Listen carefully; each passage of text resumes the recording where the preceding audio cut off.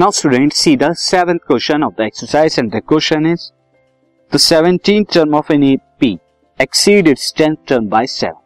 एक AP की 17th term जो है उसकी 10th term से 7 ज्यादा है. Find the common difference. आपको common difference बताना है. See किस तरह से हम यहाँ पे बताएंगे. तो फर्स्ट ऑफ ऑल यहाँ पे ना तो कॉमन डिफरेंस पता है ना ही फर्स्ट टर्म पता है, तो पहले वही एज्यूम कीजिए.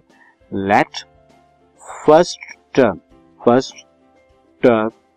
Of AP, first term of AP is equal to A and common difference of AP is equal to D ले लेते.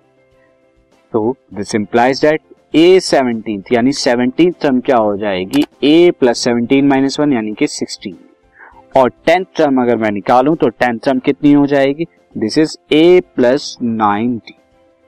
Now student, according to question मुझे ये दिया हुआ है कि 17th टर्म 10th टर्म से 7 ज्यादा है, यानी कि A17 minus A10 is equal to 7 है, ये मुझे दिया हुआ है.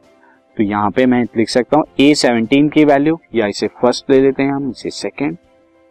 तो फ्रॉम 1 एंड 2, A17 हमारा कितना है, A17 है A plus 16D minus A10 कितना है A plus 9D is equal to 7.